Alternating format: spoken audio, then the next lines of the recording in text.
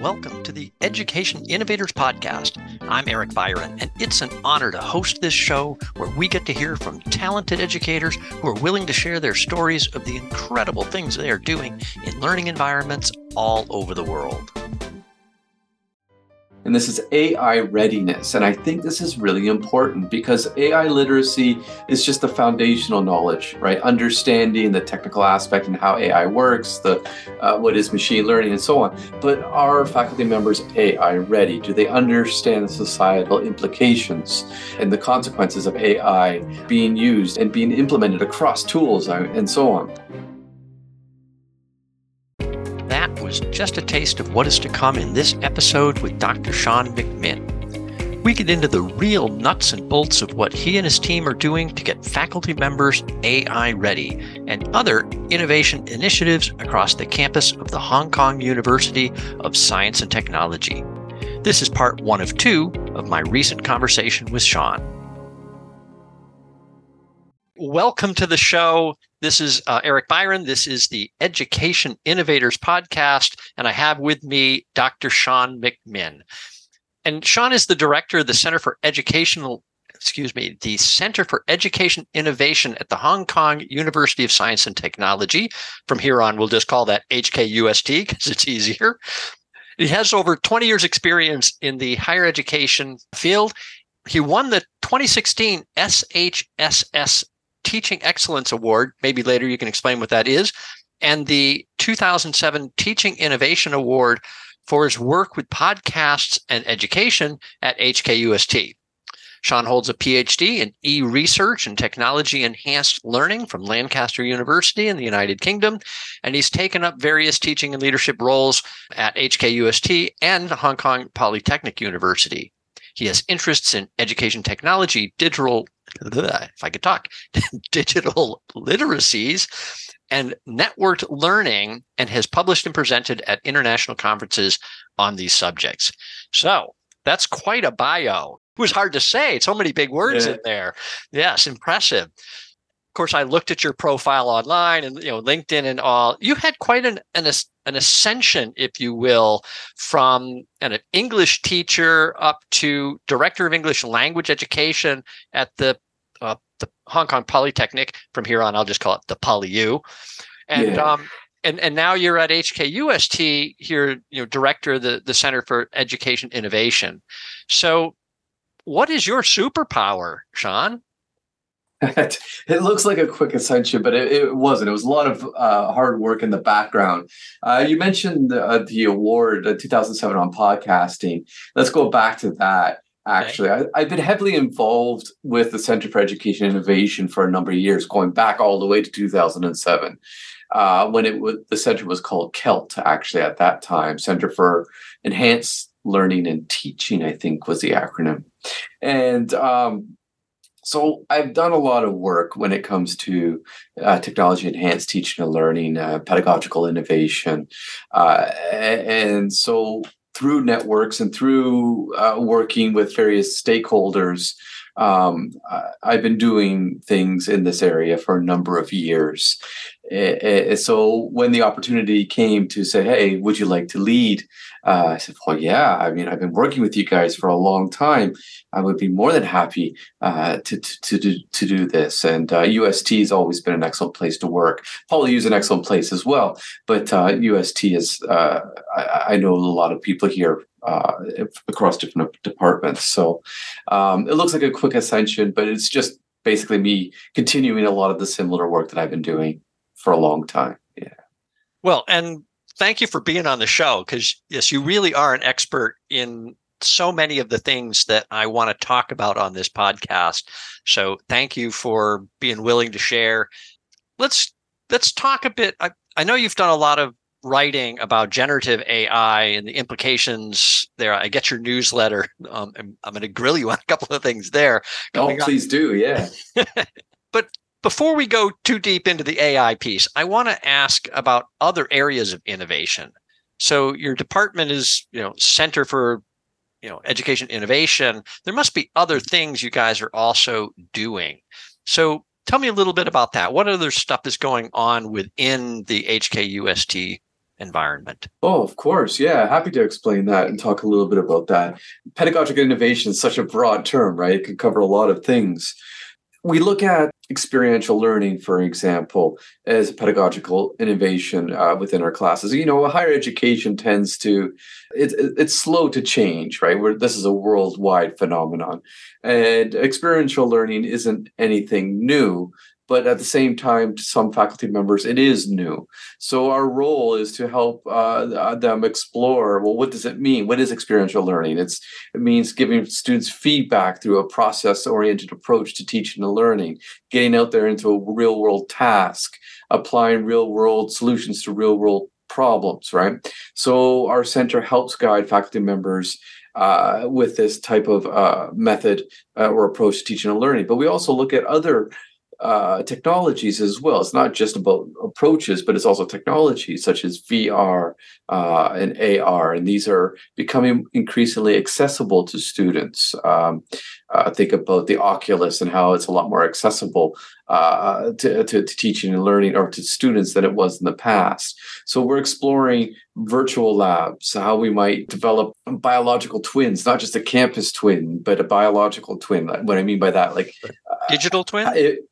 The digital twin, in the sense that traditionally in a lab, student might have to dissect a rat, for example. Okay. Well, can we create a digital twin of that rat so that they can experiment or learn some basics before they actually go into the physical lab? Yep. All right. So that's what I mean, right? We're exploring different areas that are related to that. Augmented reality would be another area. And then, of course, gamification.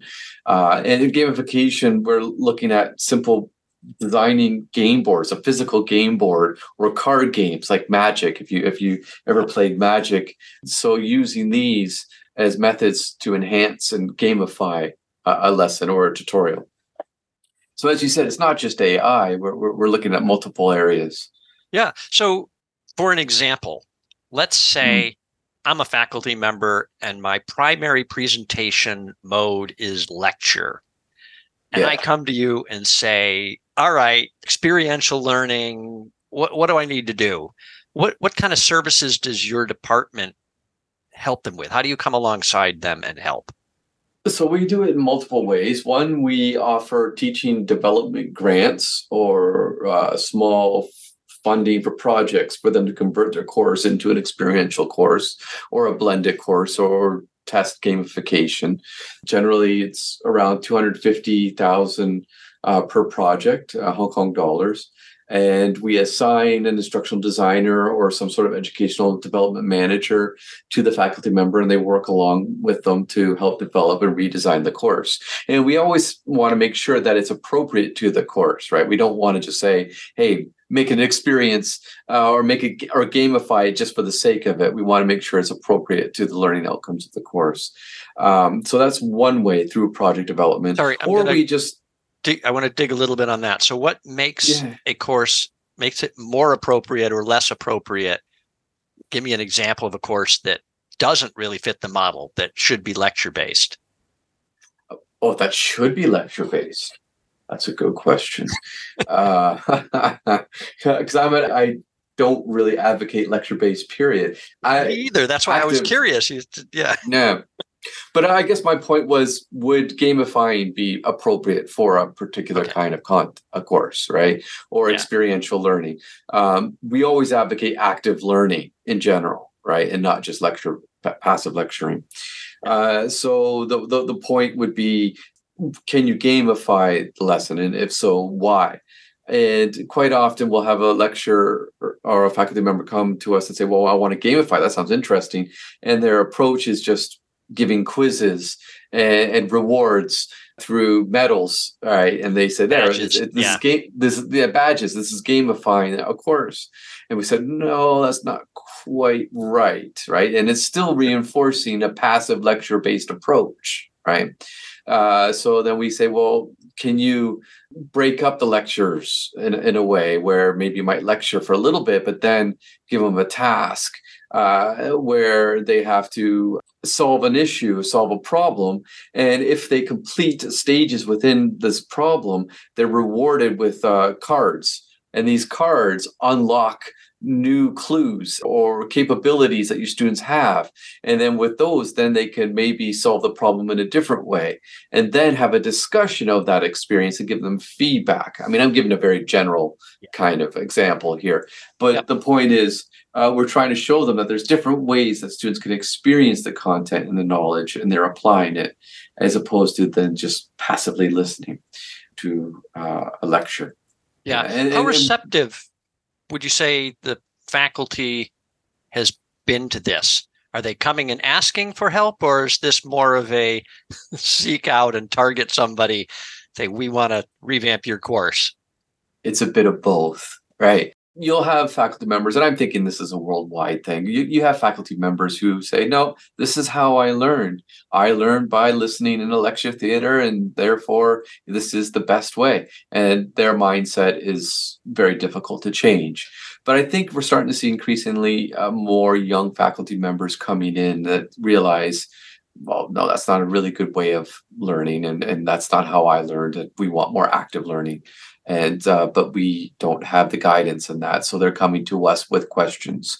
So it's a bit of a mix. A lot of it, I think, at a university, at an institutional level, some of it does need to be top down. You need to have this in the strategy, the university strategy for teaching and learning. So it needs to be top down to say, hey, we promote active learning, and it's in our strategy policy as an institution. So it needs to come top down as well. Otherwise, you will have faculty members who just say, well, no, I teach. This is the way I've always taught. This is how I learned. And of course, you have faculty members who their focus is on research and they want the least resistance when it comes to teaching and learning. So therefore, lecturing is easy. Multiple choice exams are easy to grade. It can be automated and so on. Now I can focus more on research. So it's a very complex problem, and we're more of an advocator than we are an implementer in that sense. We advocate the best practices, and if you come to us, we'll happily help you, and we'll spread out the information as much as we can. We can't force people with their mindset. Yeah, can't force it. No. So how do you hit your metrics then? So you must have objectives. You have some kind of, well, as we talked earlier, right? Your boss and your budgets, right? So you've got somebody who's coming to you saying you got to hit some kind of milestones or benchmarks. What are your measures that you've got to hit? Our measures, well, we, as I mentioned, we have these projects that we fund, and we have 3 different types of categories. One is we call the Teaching and Learning Innovative Pedagogy Grant. And then the other one we have is Blended and MOOC Grant. And then we have now the Edge AI, which is Educational and Generative AI Grant. And so to answer your question, our metrics are how well these projects are implemented and whether or not they're scaled up and whether or not other courses adopt the methodologies that are incubated and developed through these projects, right? So we evaluate, interview students, we send out surveys, and we also interview the faculty members who are leading these projects to do both a quantitative and qualitative. So that's one measurement, right? An evaluation of the projects. The other one is how many teachers are adopting these new methods, right? So we are asking teachers, for example, 4 very simple questions. Are you allowing AI in the classroom? Are you disallowing it? Or are you limiting how it's being used? Or is it free for all? And then why? And we are asking faculty members these questions in a survey, and that gives us some insight on adoption for integration of AI in teaching and learning. And we've done similar things with blended learning. So a lot of it is through project evaluation, but also surveys and then focus group with students and teachers just to evaluate how well. Just curious. So how many times have you run the survey on the use of AI, and how much have the results changed if you've done it more than once? We have done it twice, but we're collecting the data for the second one now. right? So I can't comment on the results of the second one. But the first one, the result was actually quite surprising in the sense that over 70% across, well, holistic, we're looking at the entire university, said that they will allow the use of AI in one form or another. Right. Because they recognize that it's going to become ubiquitous within the world right now, right? It's going to be used, and we need to accept and embrace its role in the world, right? So quite overwhelmingly, it was positive. And those that said that they would not use it, it tends to be because they're trying to measure something that they want to make sure that it is the result of the individual and not AI assisted on the assessment side, right? And that's things ranging from your proficiency in English or a second language, right? If I'm listening to you, or if you're writing, is it really your work, right? So in that sense, they want to have a closed book exam, which I can understand. Right. Yeah, no, that's a whole topic area there around assessments and the correct use. And we're going to come back to that. Your newsletter.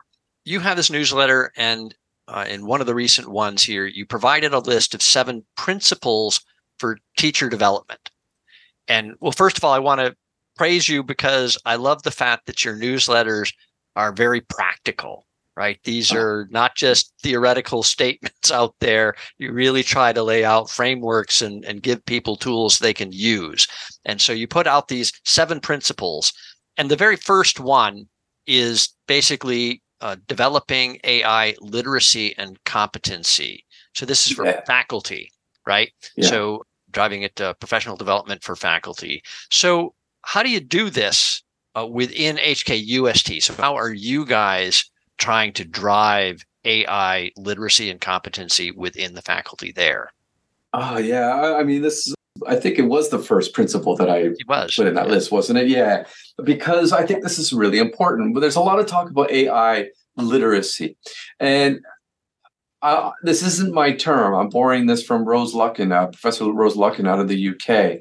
And this is AI readiness. And I think this is really important because AI literacy is just the foundational knowledge, right? Understanding the technical aspect and how AI works, what is machine learning and so on. But are faculty members AI ready? Do they understand the societal implications and the consequences of AI being used and being implemented across tools and so on?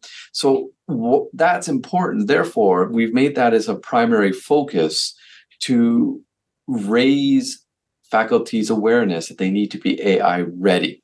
And to do that, we've taken a multi-pronged approach to this. And one is we've offered face-to-face workshops. We've invited external consultants last spring to give a workshop on prompt engineering. We've had follow-up face-to-face workshop with faculty members to talk about recent changes. We did that in August, I think it was, because things have been rapidly changing. So this is the face-to-face end of things. But on top of that, we've designed a series of self-paced online courses for faculty members where they'll receive badges because we want them to show evidence for their professional development and their appraisal system, right? Yep. So we want to show them that they get some reward out of this. But these self-paced online courses are designed to help faculty members also think about AI readiness and assessment design, and what does that mean for teaching and learning, and what is prompt engineering.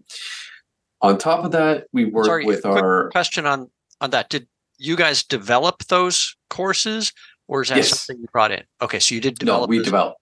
Yeah. So CEI's developed that, where we have instructional videos. They're very simple. They're very simple modules. Each module is about 3 hours. It includes some lecture videos, some in-video quizzes, and then some quizzes afterwards, and then opportunity to discuss if they want on an online discussion forum. The important part of this is it's flexible, and faculty members can come and take it if they want at their own pace. So, and then on top of that, we've developed a policy, and we're circulating the policy among faculty members to make sure that they're aware of the policy. What are their options? We've made it as flexible as possible. And we've empowered faculty members so that they can choose how they want to adopt it within the classroom. And then we've also involved stakeholders, both students and faculty members, to set up a task force to explore how we might prepare faculty members for this change, right, with AI. So we're taking a multi-pronged approach in order to raise AI literacy and competency within the institution. So how are you measuring the effectiveness of your own courses there for the faculty? How do you know if it's working? Are they getting it? Are they ready? Well, we just launched it, right? We just launched those in August. And how we plan to measure it is, interview a few to see whether or not they find it useful, and then also conduct a survey. So we want to, for quality assurance purposes, of course, we want to do that. Anecdotally, I have talked to a couple already, and they have expressed that they find it very helpful, and it's helped them rethink the issue. And I think that's the key question, right? This is all about AI readiness. We need to rethink how we teach and learn in some ways, right? Yeah. Not all courses, but I'm very curious. So is this tied to an LMS? So like you can track how much time a faculty member spends, what courses they take, what order they take them in. It's kind of self-learning. Okay. Yeah, it's all tied. So we're using Canvas and we're using Badger, the micro-credentialing system within Canvas. And so we have all the statistics, the number of people that have signed up for the courses, the progress, what quizzes, how well they've done on the quizzes. We have all that data. Yeah, good. Yeah, that's really important, obviously, and the ability later to go back and figure out if there's certain modules that for some reason aren't working well and why aren't they, and exactly. And yes, right. What are people using and how are they applying it? This is something I always find challenging in any of these. And obviously I've done some university courses, but I've also I've done some games too for the Polytechnic University. And is how do you know if they use what they learned later? So in this case, you're teaching them to be more literate in AI, hopefully AI ready, but isn't the real measure if they go back and they implement something in their classes, even if it's for them, right? If they use it to help them be more effective in putting together their course materials and or grading and assessments, or if they're using it just so they can spend more time with their students instead of preparing for class, that's a win, right? But have you got some examples already, cases where you've seen faculty kind of go through some of this? I can. Yeah, absolutely. I can share an example. I had coffee with a colleague this morning, and this colleague was telling me, and they just finished taking one of these online modules that we developed on prompt engineering and then the other one on assessment design. And they said, thank you. I found it helpful. And it made me rethink the whole role of prompt engineering. And our conversation led to talking about metacognition and how quite often, this is a language course, by the way, a technical writing course for engineering students. And quite often when it comes to metacognition, some courses, in my experience, we haven't been very good at embedding metacognition into the course learning materials, right? We might write a reflection question, ask students to reflect on this, but it's a bit hokey pokey, right? Are they really reflecting? What does that mean? This faculty member realized after taking these modules, he said, well, hold on a second. Through the process of prompt engineering and rewriting prompts and understanding that, I've asked ChatGPT to explain this technical concept to a layman, and the result it gave me doesn't really sound right. So I redid my prompt, and that's a bit better, but the tone's wrong. So this is the process that the student's going through, right? And the faculty member said, well, actually, metacognition's occurring through this process. They're thinking about language. And this is a very useful tool. And it's enabled this to happen. And I think through our training, I suspect that this faculty member would have discovered this on their own, but at least our training helped prompted them to think a little bit about prompt engineering. Yeah. So that would be an anecdotal example of how the trainings help them. And I think in that process, it sounds like it's really created a more meaningful lesson for the student because you are naturally getting them to think about their learning, right? As opposed to saying, now reflect on this, which doesn't always work very well. All right, so let's come back to the assessment piece. So innovation in education, right? One of the challenges here, and particularly with generative AI and how do we use this for assessments, I've also been looking a lot, and it's come up in several of my conversations for the podcast, at the World Economic Forum's Future of Jobs report, right? And are you familiar with it? I'm familiar with it, but I think I have had the time to glance over it quickly. I haven't read it in detail, though. Yeah. So what's really fascinating about it, and I actually did an episode specifically about this Future of Jobs report from the World Economic Forum, and the top 6 skills, top 6 things that employers are looking for. The top 5 are all basically cognitive skills, right? They are analytic thinking, creative thinking, persistence, and lifelong learning. Adaptability. Exactly right. Adaptability, kind of thing. Yeah. They didn't get to a technical skill, right, until number 6.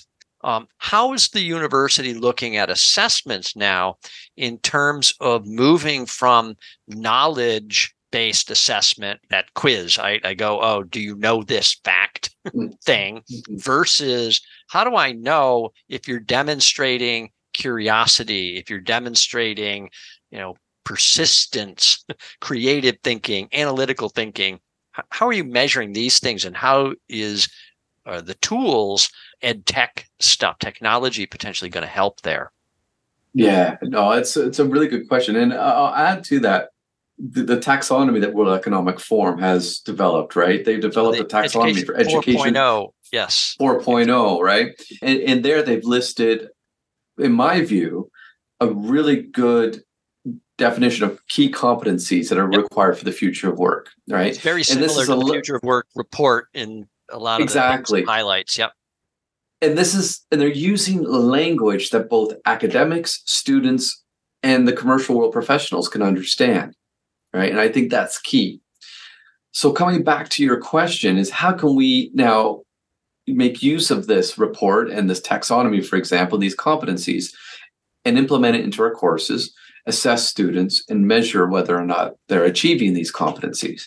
That to me is a bit more difficult. While in principle I agree with these competencies, and I'm actually pushing for this university to map these competencies to some of our courses, particularly our Common Core courses, where we do take on a competency-based approach to teaching and learning, because it simplifies the language and it's more relatable to real world. The question keeps on coming up, well, how do we measure this? How do you measure lifelong learning, a competency in that? How do you measure adaptability? How do you measure critical thinking? Because anyone you talk to across disciplines will say critical thinking is different. They view it as a different thing. What is critical thinking? What is creative thinking?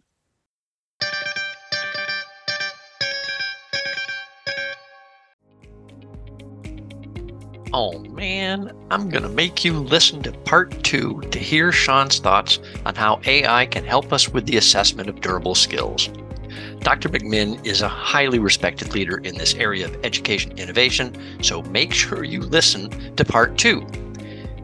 And you also get to hear me grill him on learning games and their part in the strategy to innovate and transition to more active learning pedagogies. If you are enjoying this podcast, please subscribe and share. We have more awesome guests with amazing stories of innovation in education that you don't want to miss.